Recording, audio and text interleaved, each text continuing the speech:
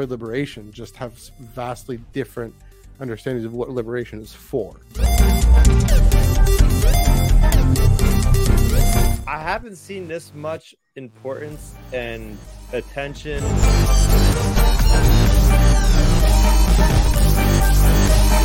The story itself is a really wonderful, really great setup. Tractor beam has been engaged.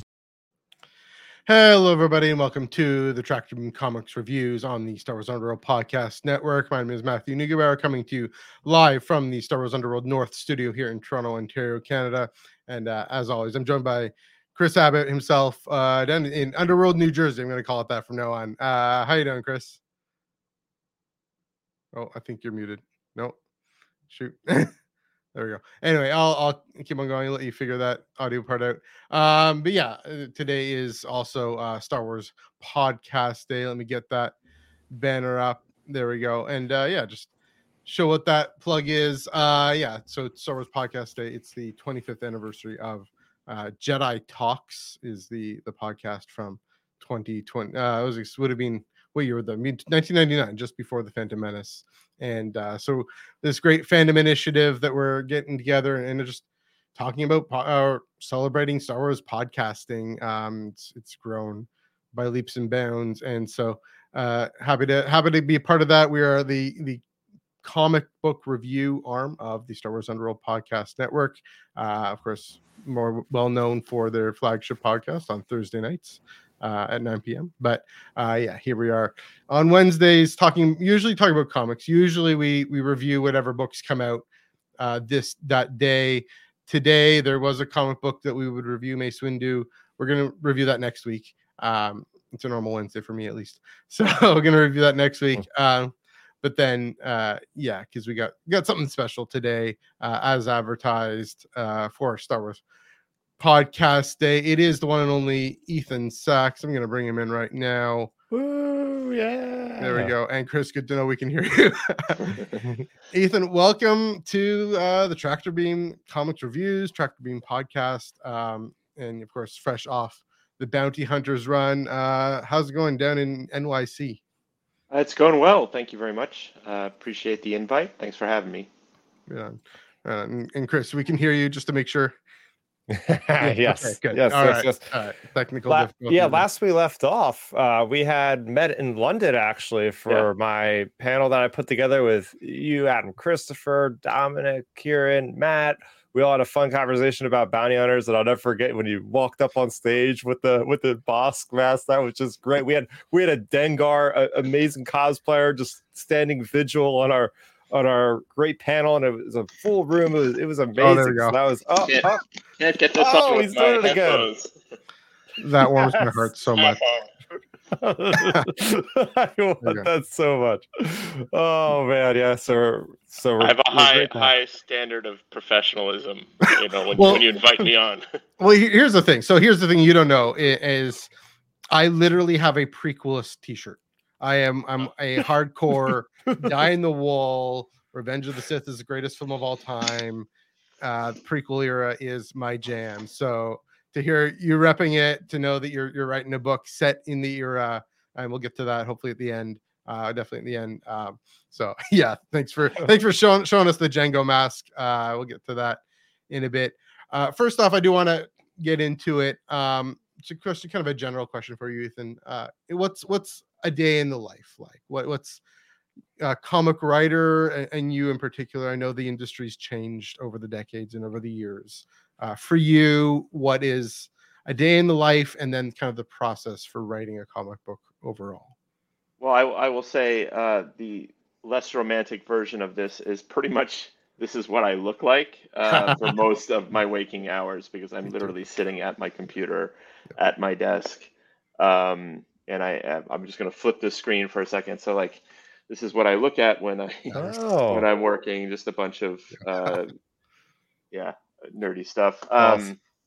Those action figures are all characters that I've written and that I love and are like trophies. So basically I, being the adult I am, sit here looking at these toys, get inspired and do a lot of writing. The less romantic I guess, version is that I, a lot of it is like you got to do outlines, and first you got to do pitches, talk to editors, um, do outlines, and uh, it's very kind of granular. So like that's a little bit probably less romantic than people think, but it's always fun. I mean, you're basically paid to daydream, So yeah, but I'm very methodical because I need the outlines. I need to sort of budget my time, especially if I'm working on multiple things. Mm-hmm. So yeah, that's the thing, right? Is you have kind of this open structure but you have a deadline in your mind. Like, okay, today I'm going to finish like, I don't know, whatever amount of pages or however amount of this story. And I feel like that was a good day for me, right? Some kind of parameters, I guess. Yeah. Yes, sir. Exactly. No, go ahead. Okay, go ahead.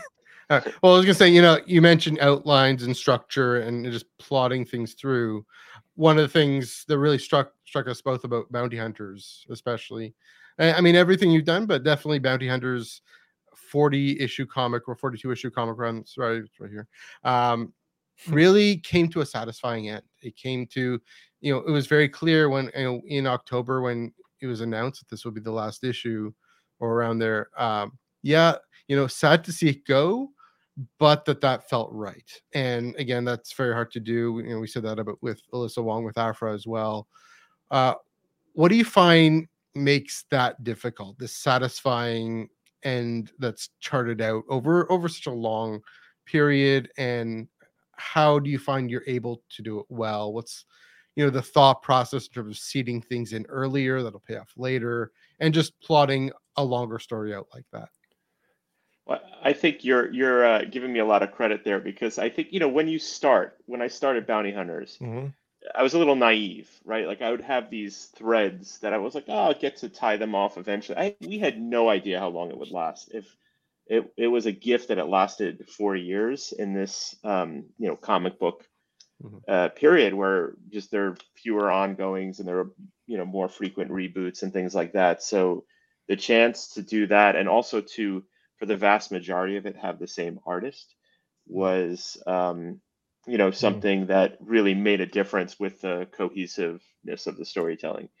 I will say that some of the threads I was able to tie in that issue 42, if it was canceled at 22, as long as I had a little bit of runway before, some of that would have happened. I always, after we knew that we were going to go past the first arc without being canceled, I definitely had the idea throughout I knew what Valance's arc was going to be. He was going to be this veteran who was catastrophically injured, had put himself back together physically, but was still broken emotionally. And it was like he was still like fixing himself. Like he was going to grow by the end of the series. It's very much like a soldier with PTSD. And I knew in my mind that I wanted that last shot to be. This is a bit of a spoiler for all of you out there who haven't read 42. But I wanted him to have his hand out to the reader, smile on his face. I didn't know who was going to be on the other end of that, but I wanted him to say something to the effect of, it's a big galaxy. I have no idea what's next, but you want to find out with me. I knew that was going to be the rough version of the last line pretty much from the beginning. So, that's an example of something that I was writing towards. But then there were things that happened that you could never plan for. Like, for example, Cordelia. Right. For those of you who haven't read Bounty Hunters, she's like this heir to 2 warring syndicates, and a lot of, she's just a kid, but a lot of people put, a lot of pressure on her because she could either be used or, elevated to sort of maybe bring peace to the underworld. Kind of that was the initial idea, and that she was going to be with Valance for longer than 2 issues. But then Grogu happened. And we were sitting around going, well, maybe this is a little too close to that. So then we were like, okay, and so we sort of, then Charles took her into War of the Bounty Hunters, made her Kira's protege, and that story got even better, I think. Under Charles' expert, storytelling. And then I was thinking of bringing her back, but then Bad Batch happened. Right. And I I was was like, going to say Omega. Yeah. I just didn't want it to seem like we're just following in a, somebody else's wake kind of thing, Mhm. and so that led to other storytelling, Mhm. so there are things that you have to roll with that evolve. Another example of that is there was a time when we were going to spin Balance off into a separate book where he was going to be this Imperial, but unfortunately it was during like the the supply chain crisis, and there was like paper issues, so it was like that didn't happen, and so instead he went in with Vader. But then I didn't have Valance for a while, so then it became more of a Tonga and the Yeah. crew book, which I loved because it became more of an ensemble. Mhm. So these were more supporting characters that were kind of elevated to sort of the stars, and then then it was great when we sort of could bring them all together. Mhm. So that was all stuff that we just sort of adapted to. But I did know where I wanted. I knew I wanted Tonga eventually to take down Boba Fett. I knew I wanted Valance to find happiness because I'm subjecting them to so much Right. cruelty. I knew where I had to bring Tasu Leech because he's kind of a more cynical character that doesn't speak basic or anything in the Force Awakens. So like I wanted to start making him less like innocent and fun and more angry over the course of the book. So there were things like that I wanted Vosk to betray the group because it's sort of like the frog and the scorpion, it's The just his Trandoshan, nature, I mean, they Trandoshan. eat their siblings, so like, what do you expect? So those kind of things, kind of more or Mhm. less, when it happened, evolved, but those Yeah. kind of were there. So it was a mix. It was a mix of planning and dumb luck. Yeah. I mean, all of that. You say all that, and it makes me amazed at how central Tonga is, at least for me in this story. Yeah. When I think about Bounty Hunters, it was kind of marketed as with Boba Fett in the tagline because then of course Bylert, who of course comes from Legends, and you mentioned a lot about Bylert, but then this mother character, who has her own past, of course, with her family and her brother and Nakano Lash and that crew. That is how she knows Bylert. But then she becomes the leader of this ensemble, and the I'd say the emotional core, at least from my perspective, the emotional core of this story that from the second half at least drives it, especially after Bylert gets arrested or gets taken back in by the Empire. Was she? I guess the answer, she wasn't necessarily planned to be this main character, but how did that come about that she became such a prominent part of this story?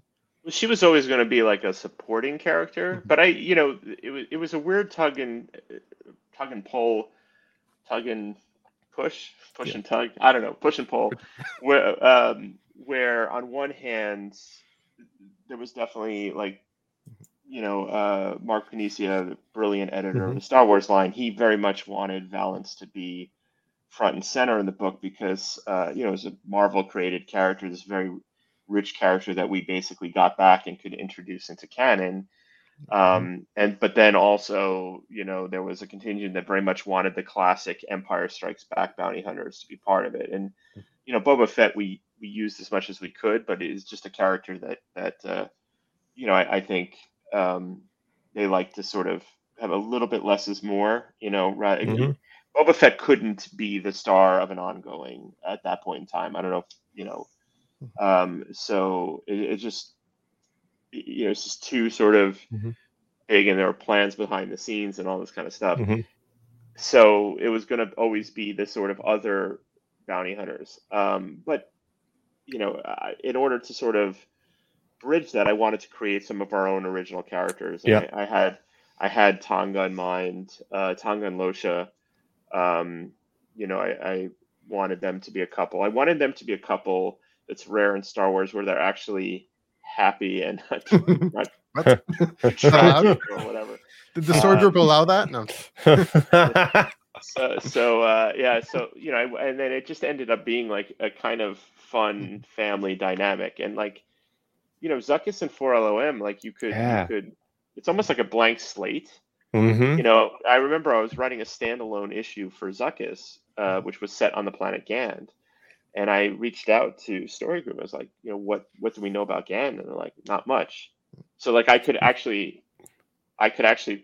be the first to, show the, in canon to have, okay, well, this is what the planet is like, and this is what their culture is like. And I mean, I can't tell you how I saw Star Wars when I was 4 years old. I saw Empire Strikes Back, and I saw Zuckuss and this crazy insectoid, thing on the bridge when I was 7 years old. I had them on my sheets, and here I am, like, basically plotting out his childhood.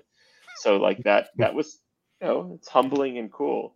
So yes, it was always a matter of like finding how to connect those and having some original characters. Definitely. And I also knew that, Tonga was also going to have her own PTSD sort of overcoming story. The ones that like surprised me, the one that surprised me, I guess, is Fakora, because, I give so much credit to Alyssa because they took that character into Afra, and like she was just a villain, like for a plot point in the first arc of my series, and then Alyssa took Fakora, and they just made her so cool that it was like, okay, well now, and then I started thinking of, with Paolo backstory. So that was a character that just evolved over time. Sometimes it's like you're not really in control; they're sort of in control. Yeah, the thing with bounty hunters for me is exactly what we're talking about, right? You got the mainline comics dealing with Luke, Leia, Lando, and all them, but bounty hunters is something special because it's all these mostly original characters. Now, for you, is it more difficult to write for characters like established like Boba Fett and these other characters that intermingle with Boston, or these like newer characters that might have a blank slate like Zuckuss, like 4LOM? Where's the difficulty? Is it the established characters or is it the blank slate characters, I guess? I think like in my case, I for the vast, like I have a luxury, as does Alyssa, where we're using characters. When we do use characters in, from live action, we're not really dealing that much except for cameos or guest starring things of like the marquee characters that have a long backstory associated. You know what I mean? Like it's, you take a character like Zuckuss, there isn't that much. I'm not worried about tripping over, some continuity that I didn't know or something. Like I'm just not worried about that because there's a freedom that comes with this level of character that, you think about it. We saw these bounty hunters for seconds in Empire Strikes Back. And then like Bosk has gotten some more development with Clone Wars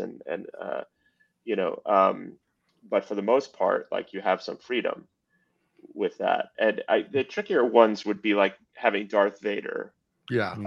Because I wanted to keep I don't know how many people watching this are old enough to remember the original Marvel Comics run from the late 70s and beyond. But the original Valance, he meets his end at first by fighting Darth Vader, and and you see it also in Target Vader more recently. Like he's just dumb enough to just go against Vader despite like being the obvious worst move in the world. And so I definitely wanted to sort of have them. And also Paolo, I asked Paolo once, like, what character is your favorite character to draw, and he said Darth Vader without missing a beat. So I was like, all right, I'm going to work Darth Vader into this and we did. And so that was, to me, but it's challenging. I don't know how Greg does it, because Greg does this excellent job for all these issues with a character it's not like Vader walks around telling you his feelings. Like there's not a lot of exposition. Sure. So that was, I think, more challenging. That and also Chewbacca, because I've written him twice, once in Bounty Hunters and once in Galaxy's Edge. And I just run out of Wookiee sound effects. Like it's just so hard to script. And I literally was like poring over like every comic Chewbacca ever appeared in, and I was trying to figure out what the language was. Like when he's saying, like, am I going to put something in it and somebody out there is going to say, oh, it's the wrong.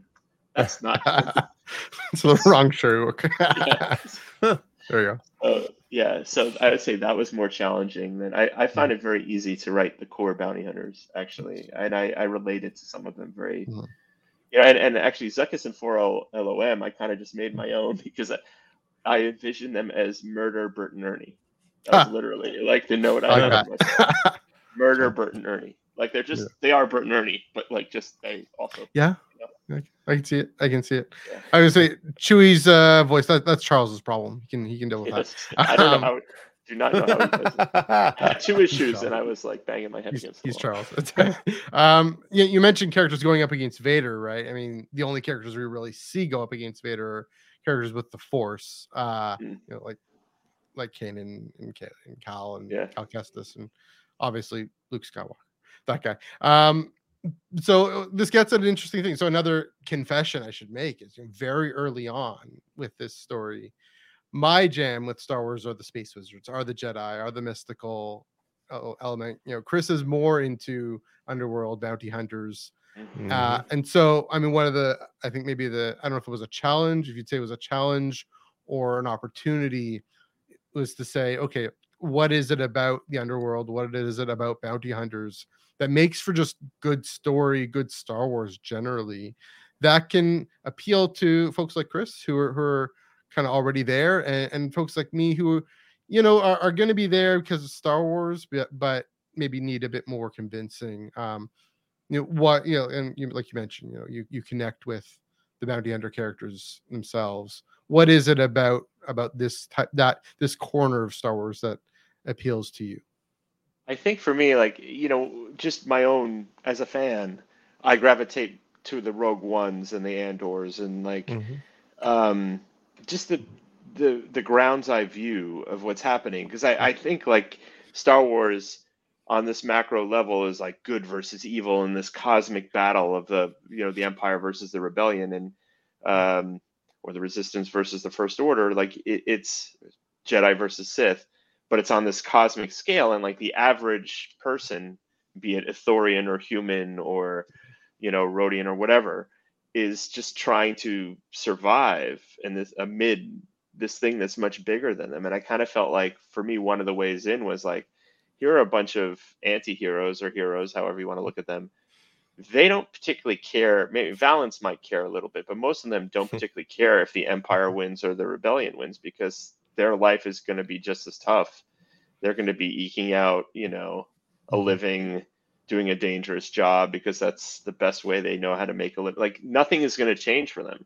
And I thought, like, I really like that. I really like that about this part of the world, because they're not, that sort of high-minded morality is just not, they don't have the luxury of that. Right. So I liked that. That's what I gravitated towards. And there's some cool stuff you can do. Would I love to have the occasional, I was so excited when I could get the Knights of Ren to fight the bounty hunter. I was like, oh, there's a lightsaber. If you look really closely, there's a lightsaber. So I did get a lightsaber. I've gotten a few of them here and there, but for the most part, because who doesn't want to write a lightsaber battle? So yeah. Yeah. Then again, that brings me back to Tonga, just because, this is my reading of the story. She does embody a morality in the small, in the relationship with Lasha, and the way she's protective of her crew, in a way that still sends them out into danger. And at the end, I mean, this great collision. Okay, Bylert's being taken by the Scourge, and we'll get into the whole crossover issues with crossover, not issues, but the story of the crossovers in a minute. But then again, like you said, betrayed by Bossk and the crew. What would you say? What is kind of the moral core for Tonga, and is that, how does that kind of play out in the whole story? If you go back like all the way, to the beginning of the series, she had a life that she had given up the bounty hunting life. She met someone she loved, she married her, and they started as farmers. I believe it's moisture farmers, but at this point I don't even remember what they're actually farming. But then she lost her twin brother, and she comes from a culture where they're almost not quite psychically linked, but very, very tight. And the person that her former mentor that she blamed, resurfaces, and so she goes after. And at first, it's a mission of revenge, and then this was missed a lot on the initial reading, I think, by many people. But it's sort of like a flashback and a present day sort of interplay. And her twin brother is killed by Boba Fett, and she's been going on this revenge mission, and she's seemingly killed by Boba Fett in the exact same way on the next page, but she survives ultimately, and then she changes, right? Like, so then from there, it's like, I can't keep going down this path. I have to let that go and find a bigger purpose. And so then she decides that she's going to try to protect Cordelia, and she gets a crew together to do that, and then fails miserably when Cordelia doesn't want to go with her. So then it's like, well, what's next? But now she's protective of the crew. So she keeps, what I love about her is she fails. She almost dies. She fails again. She doesn't almost die, but she keeps putting one foot in front of the other. And I love her. I don't know if you can see behind me, I have a Paolo Villanelli original Nice. cover of one of the variants, but that's her face. I don't know if you can see it. A little bit. Hopefully people on a bigger screen can. But yeah, so I love her especially. I mean, she's my Paolo and my baby, as we say. So yeah. I love how she's come along, and then I've loved that you see a bit of her in Alyssa's Revelation story, and in Mark Guggenheim's Han and Chewie series. And so I just love seeing other writers write this character that I created. This is a sad story, but the very first Star Wars character I ever created, because the first Star Wars story that I got to tell for Marvel, my first ever piece of puzzle piece that I got to put into the giant picture that is the Star Wars franchise, was a 10-page Mace Windu lightsaber story in Age of Republic special. And coincidentally, that artist was Paolo Villanelli. Yeah. Nice. In fact, I have, if I flip the screen here, I have a piece of original art where Mace Windu is fighting this character, Quataco the Grim, that I created. I was so excited. He looked so cool. This villain I created, and I killed him off on page 8 of a 10-page story. So I was telling my daughter, I was like, I got to create, I got to add a new cool character to the Star Wars canon. She's like, yeah, but you killed him in 8 pages. Like, no one's ever going to see him again. And I just you never know. So, sorry, go ahead. So I actually, if you look at Bounty Hunters, I haven't really killed that many of the major characters. Like, Nakano Lash is probably the only major one I've killed. And part of that was like, I just did not want them to disappear. I learned my lesson. So so Quataco the Grim, we can have a moment of silence for the great villain that never really was. So anyway, that was my first. So I learned a lesson from that. Yeah. I mean, Halcyon Legacy at that issue that they all come in. That's set after Endor. So there you go. Let me tell you a little secret. Yeah. I put in Tonga and Losha so that no one kills them. Yeah. After I leave. Now we know they're alive till. But I purposely did not put Valance in because I want to keep you guessing as to whether or not he survives. Yeah, I really liked how you egged on the internet over the last several years about will he or won't he die? That was great. The Valance Nation, everybody getting riled up all the time.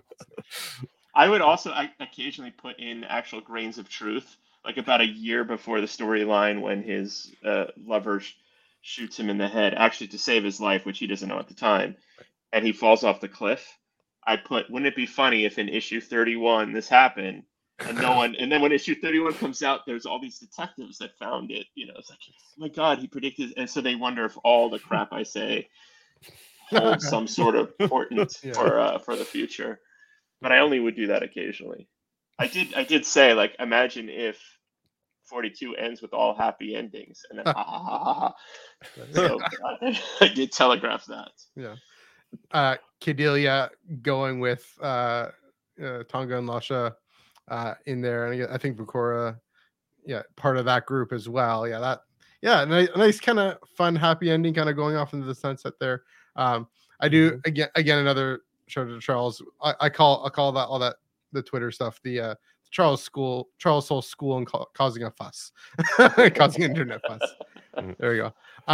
You mentioned Cordelia, of course, doesn't want to go with the Edgehawk crew because she's with Kira and doing fine. Actually, Kira's finally taking her seriously, or seems to be.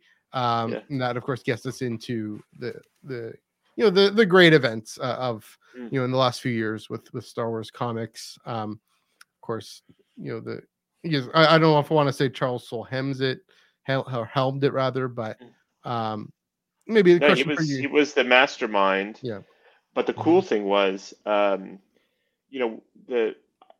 I'm biased here because obviously I live this, but I think this era of Marvel Comics is a golden age of Star Wars comics. And I think the two reasons why is, number one, the 4 core series plus all the wonderful spin-offs, including the ones that the Googs wrote, is they are all connected in the same time period. So that allowed for crossovers that had actual meaning for all the different issues.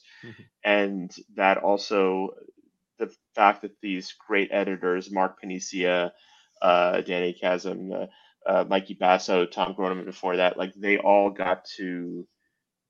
sort of did these weekly Zooms with us. So all the writers were on the Zooms and we got to work together. And, Charles was the mastermind behind the crossovers, but also like one of the most collaborative people I've ever, met. He'd be like, how can we work in what you want to do in Bounty Hunters here? I'd love to take Valance for a while with Boba Fett. It's like, is there anything you need to come out of this? And I was like, yes, can you please blow him up? Like that was the, so it was very, very like, collaborative, and he's just like an amazing person to work with, as is everybody in that group. So no good. No, that was pretty much it. Yeah, and again, we could tell the way, like we were saying too, this high watermark for Star Wars comics, just because for the canon completionists like we are, right? It's we're really rewarding everyone who read everything. Obviously, I'm also a huge High Republic fan, so loving what's happening there. Maybe just to look at this moment in professionally in your career, what was that collaboration like, and how does that maybe compare and contrast to some other things you've experienced? I think for the most part, it is you're working by yourself for the most part. Am I frozen? Or okay, I can't tell. Okay, there we go. Okay. For the most part, you're working by yourself. You're trading emails with editors and artists and stuff. So having this sort of group, I always used to joke that I was like Ringo in the super group. No offense to Ringo fans out there, but it just to learn from and collaborate and just get to know these people as friends. That was the best takeaway, because a lot of times, if I'm working on some great stuff and it's fun, but it's very rare that you have that level of interaction and collaboration on anything else really that I've experienced. Yeah, I really enjoy this era. We were talking about, like you were talking about, the golden era of Star Wars comics. And this happened to be one of my favorite eras ever because of a little game called Shadows of the Empire. That was my heyday. I was like 6 or 7. I bought an N64 to play this game. Then I'm getting the IG-88 double pack that came out from Kenner Toys, right? I was all over this era, loved all the characters, and then I got noticed that they were doing the comics in 2020, starting with this, and then going and adding all these, ever getting Kira. It is such a really deep storyline going through all of this. So yeah, I just absolutely love how out of all the time eras, like this was the one that started to really get fleshed out. We don't even have Han Solo around, and yet we're getting all this great smuggler and underworld stuff thanks to you. Yeah, I mean that's the incredible thing is like arguably, I would say the greatest or the most popular character in Star Wars. You can make a case for Luke, I guess, but or Obi-Wan too, I guess. But like Han Solo not being in it, but casting this big shadow, this square shape or this rectangular shaped shadow, I guess technically. It's kind of amazing because obviously he has an important role, and I wanted to acknowledge that also in the last issue. I want to give a shout out to CB and the rest of the crew at Marvel because one thing is like when the decision is made to and often like you have to do it around like where the trade paperbacks would end, like it's just a natural fit. So like we were coming and it would be naturally like where the Dark Droid saga was going to end, but there's no way I could also do a lot of what I wanted to do. So I basically asked for another issue and they gave me a 30-page issue. And I asked for Paolo to come back for like what I called the Return of the King sort of postscript, the last 20 minutes of the movie, if you will. And they gave me all that. They actually said, why don't you take 30 pages? And so like to have that luxury, I could tell a good, and what I really wanted to do was wrap, because the one thing is like when War of the Bounty Hunter starts, Valance is the kind of person who Han is his friend, and he feels like he owes Han, and so him for saving him in Cadet Solo, and so he would not stop until he was dead, trying to save Han if he knew Han was frozen, which he does, right? Because of War of the Bounty Hunters. I didn't feel like it's right for him to say, "Oh well, I tried," and then like go back as if nothing happened.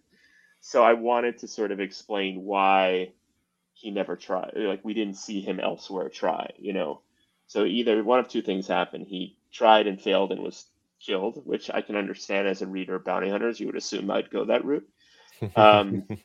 Or he had to play some part in the rescue, like some secondary role, but was important. And so I really wanted to give him that win.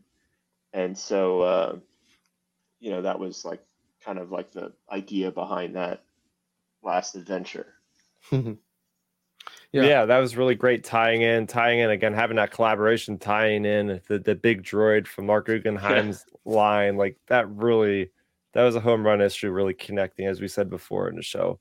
I talked to Mark a lot. I talked to him about the neural core. I know that was big for the editors to sort of put that in there as well, and so we had a whole way that it all fit together. And I love the idea of this lovable idiot who instead of like sneaking around and trying to like sabotage it through like some sort of ninja like mission, he just like goes in, gets himself caught, and basically offers himself up to be killed by this giant droid, and then defeats him that way. Like this the least safe way to do it, Yeah. It just felt like him. Yeah, and I mean, thinking about the crossover event, and I mean, Valance specifically being this underworld character, he's with the Empire a bit, but this underworld character that's also a cyborg, and of course an underworld line that's also a cyborg. How much would you say, because Bounty Hunters then would be the perfect piece, and I say in a way I want to say what's the cornerstone, but the integral piece to this Crimson Reign saga, Crimson Dawn saga, and then the Dark Droids aspect to it at the end. How would you say Bounty Hunters impacted the whole crossover event, and how would you say Bounty Hunters was impacted by the everything else happening? I mean, I think these events were so huge that they affected everybody. Mhm. So, like, I don't know that it was necessary. Even War of the Bounty Hunters, which has Bounty Hunters in its title, it was basically this, Crimson Dawn coming up with, this dropping this atomic bomb on everybody. Like, here's Han Solo, and um, and it's part of a larger plan, and ultimately she's going after the Sith, and so obviously the bounty hunters are maybe less integral to that plan, but they're swept up in it all, because of the warring syndicates and other things, and then Vader is using Valance, and the bounty hunters are sent, and so they end up sort of crossing paths. In Dark Droids, there was actually a story that I wanted to do, and I was excited to bring in Inferno Squad for this story. Oh yeah, so good. God, I can't tell you. And I got to talk to like one of the creators of and I got to there's just some fun because I have no issue with the bounty hunters crew getting their butts kicked by superior opponents, like Knights of Ren, like Inferno Squad, but them trying to, like, they're hopelessly outclassed, but they're trying to sort of, and so I knew I wanted a guy. It was a very personal story for me, like him losing his memory. And I've said this before, but basically, like, as I get older, I'm very aware, like, I'm forgetting things, like little facts, like my fourth grade classmate or something like that I used to know, but just over time, my grandmother's voice is getting fading, and like I realize that my cousin and I are probably like the last in my family that my father died in 1995, my grandmother died in 1995, and like my grandfather died like when I was 3, and like when I go, it's like they die with me. You know what I mean? Like this, like I have their memory, and that's been a very personal thing. And so the idea of him losing his memory is like losing his memory of his mother, but living with that kind of, I was like, I got to work this in somehow. So then then it sort of slotted in nicely to the Dark Droids, because then it sort of made him this empty vessel that they could use as the Scourge could use as as like a WMD. But I knew I wanted to do something with him losing his memory and turning into a killing machine, and them trying to salvage. So like we had set up way back in issue 1819 that the Empire had backed up his memories up to a certain point, so that would be our MacGuffin to sort of get him almost back to normal. But until then, I could play with this feeling of what it's like to lose these memories and know that these people that mattered so much to you are sort of, kind of fading away. All right. It's kind of a downer. Sorry, guys. No, it's real. It's real life. Here for it. Yeah. I worked a lot of personal stuff. Yeah. Through the, I gotta say though, it's great to see, right, on this level of like, all right, we got this awesome action-packed bounty hunter comic with all these really cool side characters I love, and then you're just hitting me like a truck emotionally, ripping out my heart at these moments. Like, Ethan, what is he doing? Like, this is emotionally impactful stuff more than any of the comics otherwise that I've read. It's like just amazing how, again, these aren't even characters on the screen, and I'm getting this amount of emotional resonance coming from these pages of a comic book. It's really powerful stuff. So again, hats off to you for really driving home these great moments. Thank you very much. Would you say that comes from, in part, that appeal of characters on the ground? Again, I mean, I keep going back to Tonga, but yeah, I mean, Bylert too, in his relationships. I mean, to say, I guess kind of what you're suggesting here is that the plan for the person on the other side of that last issue, that last frame, the page there. Would be the partner. I'm sorry, I'm blanking on her name, but Giala. Hayden is the last name because named after Hayden Christensen. Nice. Ha! Nice. There we go. Yeah, and to be this, I mean, this sign of hope and restoration of his identity is that maybe what you were going for, and was that Yeah. interesting seated in early Yeah, on? I wanted to, I'm handing off the baton to whoever comes next with whoever uses these characters next in whatever form. So I wanted to leave it on an upbeat note for most of them. Maybe not Bosk. Maybe he feels a little guilt somewhere in his reptilian brain. But for the most of them, I wanted it to be, because I put them through some miserable stuff, and that was, the theme was overcoming that trauma, right? Like that was like very important to me, and I think like a lot of the readers in Valance Nation and beyond who really felt a connection to it, I think that's one of the things they connected to.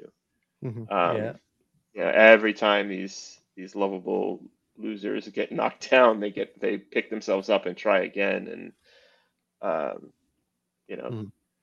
so I mean, that's another theme about people who are more relatable on the ground floor. That don't always succeed, don't always win.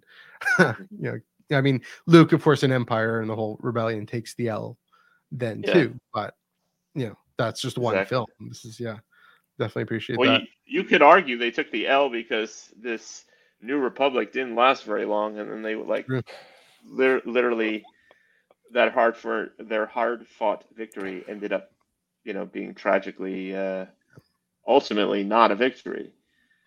I have a quick question. So I see some very good questions in the comments. Should I answer them out loud? Should I try to? If you'd like to. We can give that's a good transition moment too. I can get to Joel's here. Did you take inspiration from other Legend stuff? Because we mentioned Bylert, but Tales of the Bounty Hunters, Tales from Jabba's Palace. Yes, I do. I always look for other Legend stuff, but also like not even just Legend stuff. Like take Deathstick. I just I never actually played that video game, but I could never get that trailer out of my head. So I was like, the chance to put her in, nobody objected. But yes, it specifically to answer Joel's question, Tales of the Bounty Hunters, which was released in the 90s. It's a collection of, for those of you who don't know, like individual stories about Dengar and basically all the major Empire Strikes Back era bounty hunters. Specifically, the Dengar story, I actually took a lot about his backstory, including his love affair with Manaru, who certainly deserves better than him.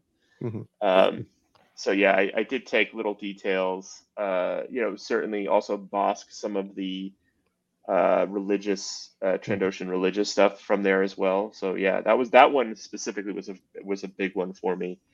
I also took a lot out of the previous Marvel run.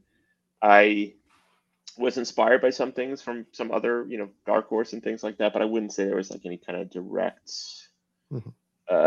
direct stuff in there. But yeah, Legends. There's little Easter eggs and tips of the cap as well. And these are of course both prose stories. I don't know. Is that maybe in the cards for you to be writing more prose? Do you have experience with that a bit? Or? I've never actually written. My previous experience was as a journalist, so I've written like 3,000 word articles or things like that. But I've never actually written prose professionally. But who knows? I dabbled in some talks once. I don't know if anything. I'm enjoying what I'm doing, so yeah. Fair enough. Fair enough. Question from Ben. Speaking of transitioning to different media, anything you've created that secretly makes the jump from paper to screen, TV or film? I would love to see some of these characters make a live action debut. Tonga and Losha would be top of that list, but I'd love to see Bylert too. I've gotten into some good-natured sort of battles with Valance Nation over the casting of Bylert, Valance, and I think Karl Urban would be my pick. Interesting. So, yeah. He was in Star Trek, so I don't know. No, I'm just kidding. I'm kidding. I'm kidding. Yeah. This is just entirely speculation.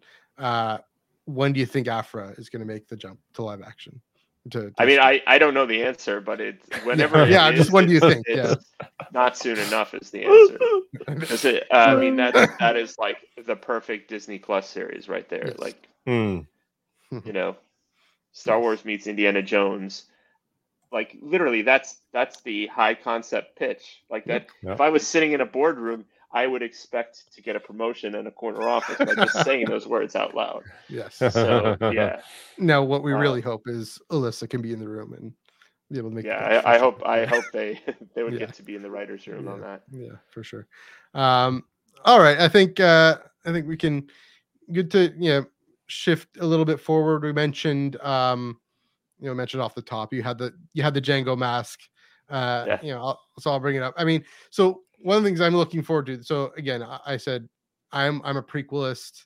And Chris is Bounty Hunter Underworld, and so that's the perfect comic for us because it's in the era, but with with this character that has this. I mean, Screen has developed a bit more in terms, like Book of Boba Fett developed a bit more about his backstory. Of course, there is the Legends comic, it goes into it too. You have recently gone back to that era in Bounty Hunters number 38 with Telemac confronting him, or confronting Grievous. Sorry, it's not the same era. I don't know if 37. I did get to write Django in 37.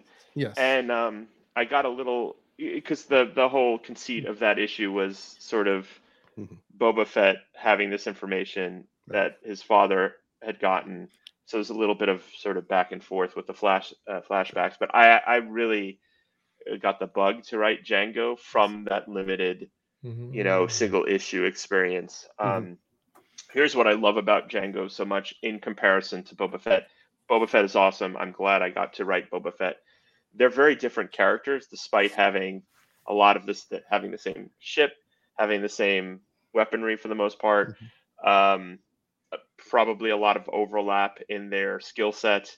What I think the big difference is Boba Fett having, and I'm somebody like I lost my father when I was 22. Boba Fett was was whatever 8, something like that, and that void, like it just makes him a more haunted and sort of there's a darkness that he carries with him. And I also kind of, when I wrote him almost like a Jason Voorhees type, where it's like a force of nature that comes in, doesn't say much, kills a bunch of people, And I think Django Fett, at least in the point in time that I have him, is more of that kind of swashbuckling, type of hero. Like there's a sort of a lighter version in terms of he's not carrying that heaviness on him in the same way. So it's a little bit more fun. And there's less, because I'm writing him, this is set before The Phantom Menace. I won't say how much before, I won't say any of the details, but it's before. So there's all this shadowy stuff going on. That we may as readers kind of infer things from, but the people going through it don't necessarily know. So it's interesting how much I got to get away with in this, sort of tying the story into a larger story, let's just say, that I think has been a lot of fun. It's just a fun character to write.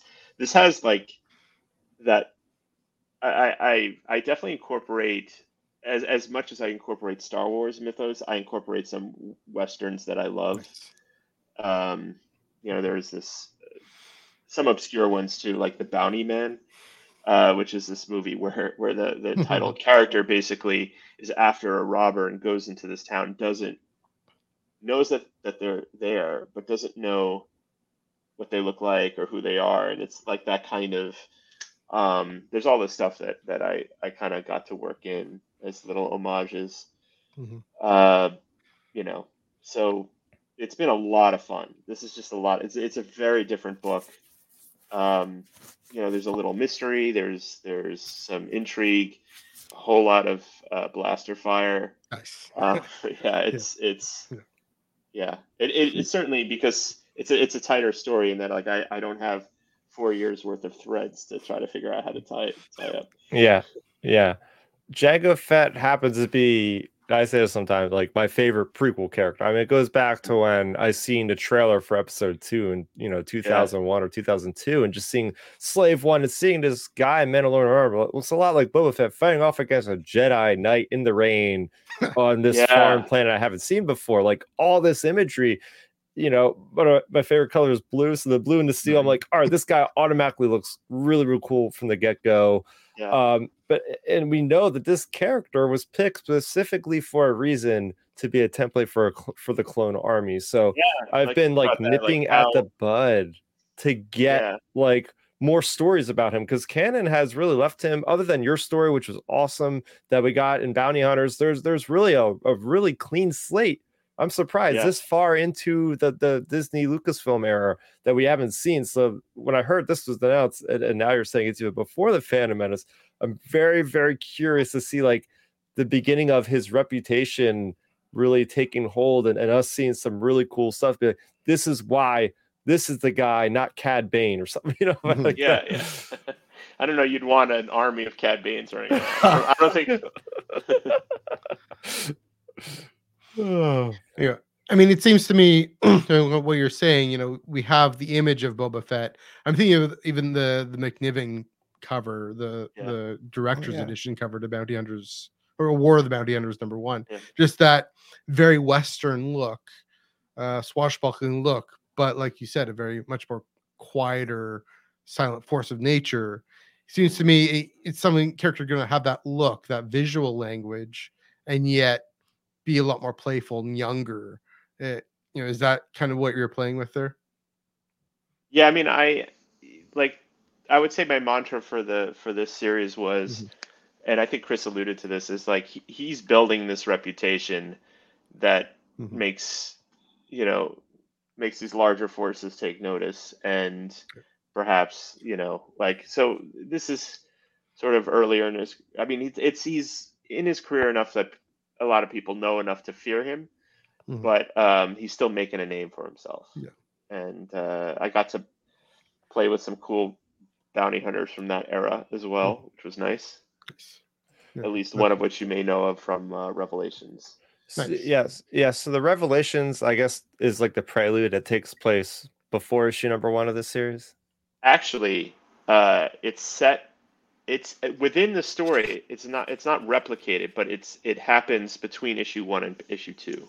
Oh. So he's already looking for something that he finds out about in issue 1, but it's part of, without spoiling it too much, he's looking in many places for leads. So that is one of them. But it was like a kind of fun 6-page story, and anytime I get to reunite with Will Sliney, who I worked with on Galaxy's Edge and Halcyon Legacy, I'm in.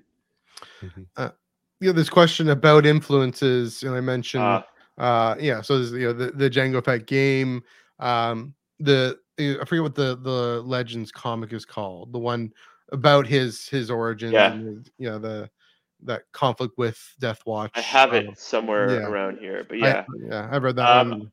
I would say not exactly. Like I would say I looked at all this stuff for the sort of the tone of the character, but like no Easter, like I just didn't dive in. Like a lot of this is sort of new. So I would say inspirations maybe rather than anything specific. Okay, that's fair. Can you share what kinds of inspirations then? No. Okay. Fair. not because I'm a jerk, although but just I anything I say I kind of feel like might spoil stuff. Right. So Right. And I'm definitely one of those people who believes you'll enjoy it more if you come in without knowing what to expect. Yeah. So I have a question with I've seen all your beautiful action figures. Now, do you actually? We've heard other creators in the space like play with their action figures to like put in their head about what the battles might look like or the skirmishes. Do you do something like that yourself? Like have a moment where you're kind of like go back into I kid did. form and you're just like fighting with the gun. That. I used to do that, and it sounds like more fun than it is. But I would try to choreograph things, and actually, then I read Charles Soule's script for War of the Bounty Hunters, the Alpha issue, and and he was writing for Steve McNiven, right, like one of the great artists, and he would put like for the scene, what the key beats would be, but basically you go have fun, like as long as by the end of this happens. And that was such a revelation for me because, like, why am I spending all my time when I'm working with these great visual engineers? Why am I spending all my time telling them how to visualize? You know what I mean? And so then I started, especially with Paolo, who is just brilliant. Like he has this kinetic feel. Like it feels like you really feels three-dimensional with the motion and like the power behind it. So I'm like, what? I should let the maestro step up to the podium and and so then I started the action scenes. I'd say like page 11 through 13. This is where Tasu Leech fights a Rathtar with his bare hands or whatever it was. That didn't happen, but not till later. Two decades later. Last 3 pages.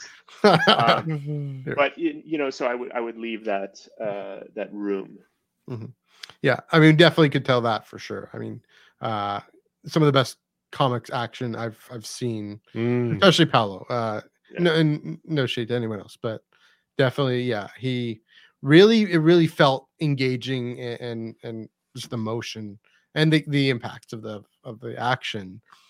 But again, it's actually within a very very heartfelt story and very he's fantastic. So definitely, the action served the story really well. We have reached the hour. Chris, do you have any further things you'd like to ask Ethan?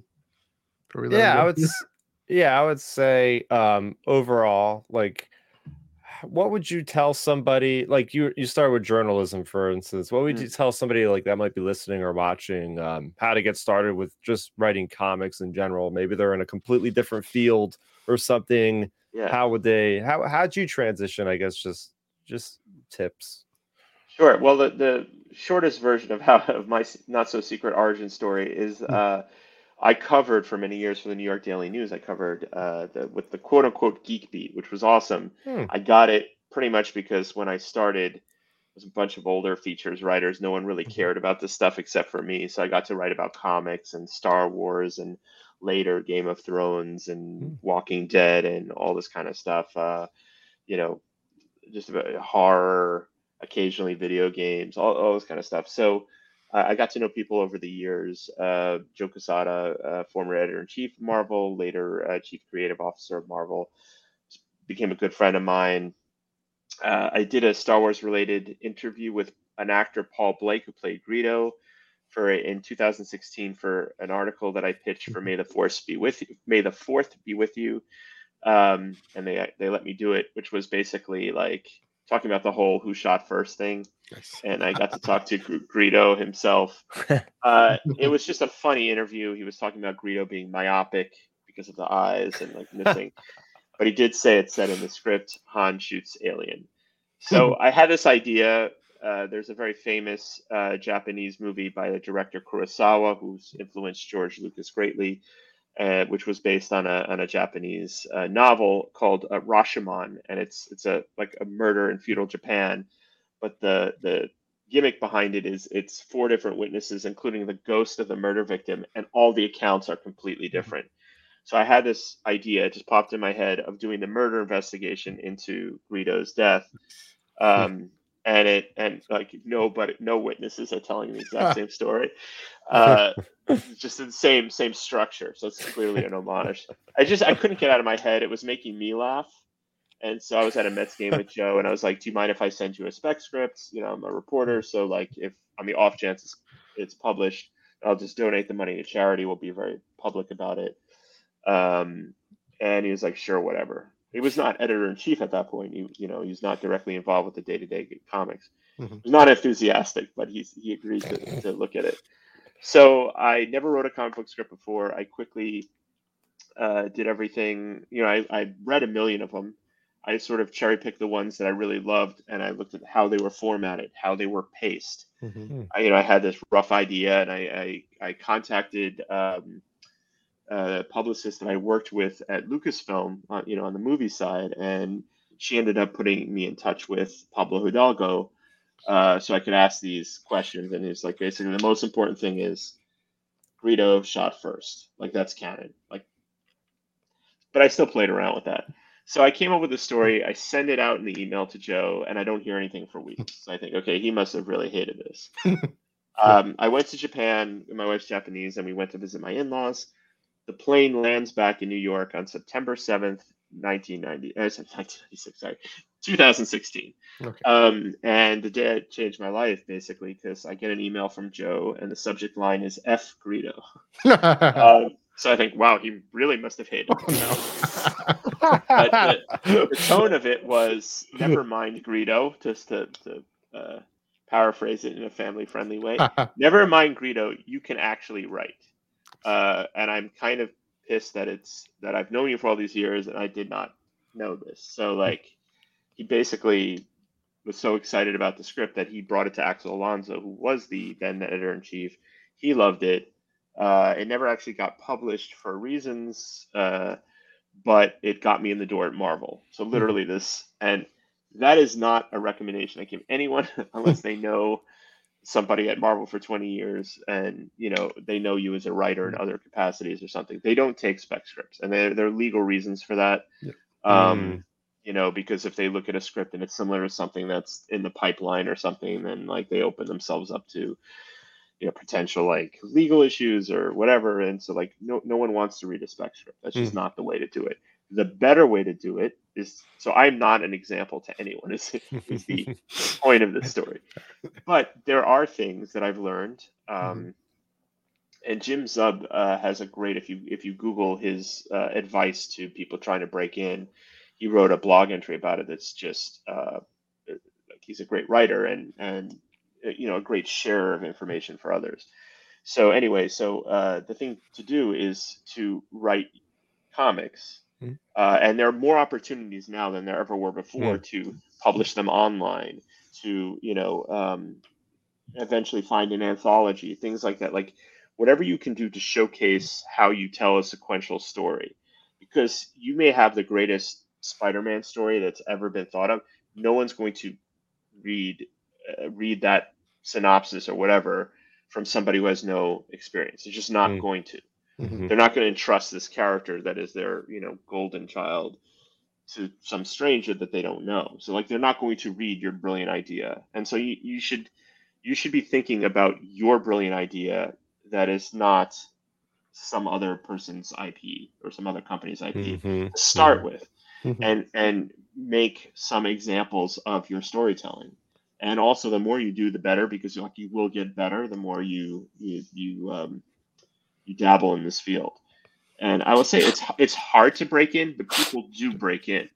So I think like the thing is actually do it, which sounds hard, but there are ways. Like think about all these great success stories where people have published their online comics and someone has picked it up or optioned it. It happens. So that's step one. And become a better writer as you do it, or artist, or whatever. Because you definitely need an artist, by the way. Like comics is a visual medium. So if you're a writer, you need to pair yourself with an artist, and there's two ways you can do that. And like one is you basically come in as partners of some kind, but they're still doing the harder work. So generally, you need to pay an artist. But if you have a friend who can draw really well, and you team up and you agree to split whatever comes out of it, that might be an option too. So it's either co-ownership or you're paying the artist. Like you can't ask for like exposure or something like that's just not fair. So but you can self-finance. You can even a black and white comic which you don't have coloring, like what they're really looking for is how you tell a story. So you start doing that. You go to conventions and try to meet editors when they're doing things like portfolio reviews or sitting down for advice. Introduce yourself, showcase your work. You know, they're always looking for new talent. But you have to have something to show them.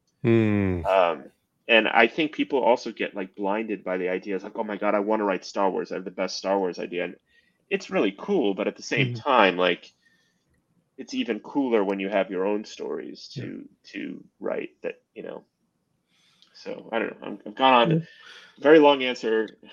It's a good answer. No, great answer. Great answer for all of us out there watching and listening. And speaking of creator, I don't want you to leave this show until you tell us about the comic that you're writing with your daughter right now. Yeah. So please share. So it's called A Haunted Girl, and I'm going to overshare with the audience today. And basically, while I was writing Galaxy's Edge #2, my daughter basically was hospitalized, a freshman in high school at the time, with severe depression, and she was suicidal. So kind of caught us off guard. You know, we as parents, our lives pretty much changed almost instantaneously. You know, like because we missed a lot of warning signs. And I remember being in the because I was a freelancer, I just need my laptop. I was working out of the hospital cafeteria in between visiting hours, like when I could go upstairs. So I'm writing away on my deadlines for Star Wars Galaxy's Edge, and I was like, I want to come up with a story that will inspire her to keep wanting to live and keep fighting. And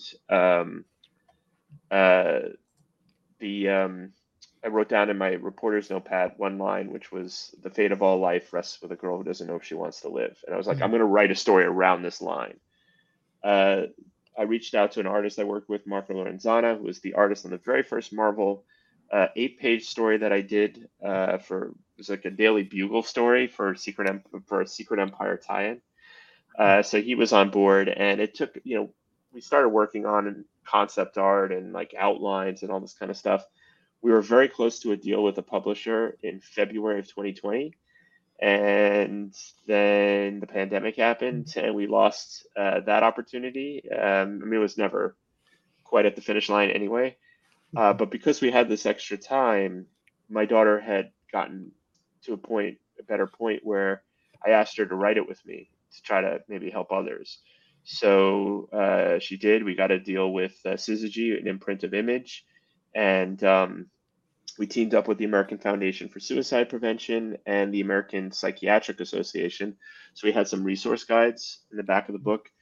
We've gotten some great feedback and seems to resonate with some people. And the last of 4 issues is out on February 21st, but the trade paperback is out on May 21st for Mental Health Awareness Month.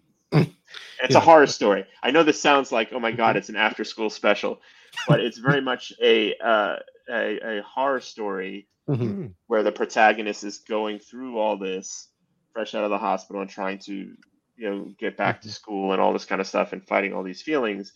And it turns out she's the only one who can potentially save everybody from this supernatural apocalypse. And it's very inspired by like Japanese horror movies. My daughter is half Japanese, so she loves those kind of, The Ring and The Grudge and all that kind of stuff. So the visuals are very very like Japanese ghost kind of thing. Yeah, it looks and Marco is just a brilliant artist, so it looks really good. And Joe Quesada, who has helped my life in so many ways, contributed a cover for the first issue as a gift to support the cause. It's definitely we love genre fiction, we love Star Wars because of the way it talks about real life, and so to see this comic do some real good in the real world, really wonderful to see. I'm looking forward to picking that one up for sure. Same. Yeah.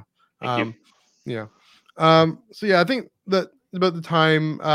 Thank you so much, Ethan, for coming on. My pleasure. Definitely Thanks for having me. Thank you. Thanks for your support over the years. Yeah, all good. Of course. Yeah.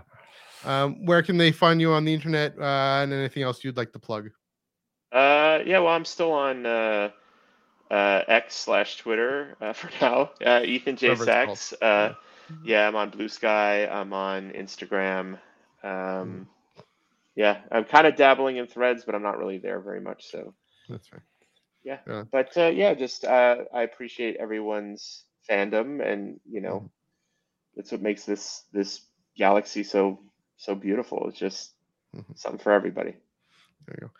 Yeah. Thanks so much, Chris. Where can they find you on the internet? Yeah, you can find me on Twitter/X at StarRaptor. You can find my latest blog. I did a review on starraptor.substack.com for Suicide Squad Kills the Justice League. Not a very good game. Not a very good game. But and that was my first video game review, mind you. It's like the first video game review written one I've done. I've done video reviews.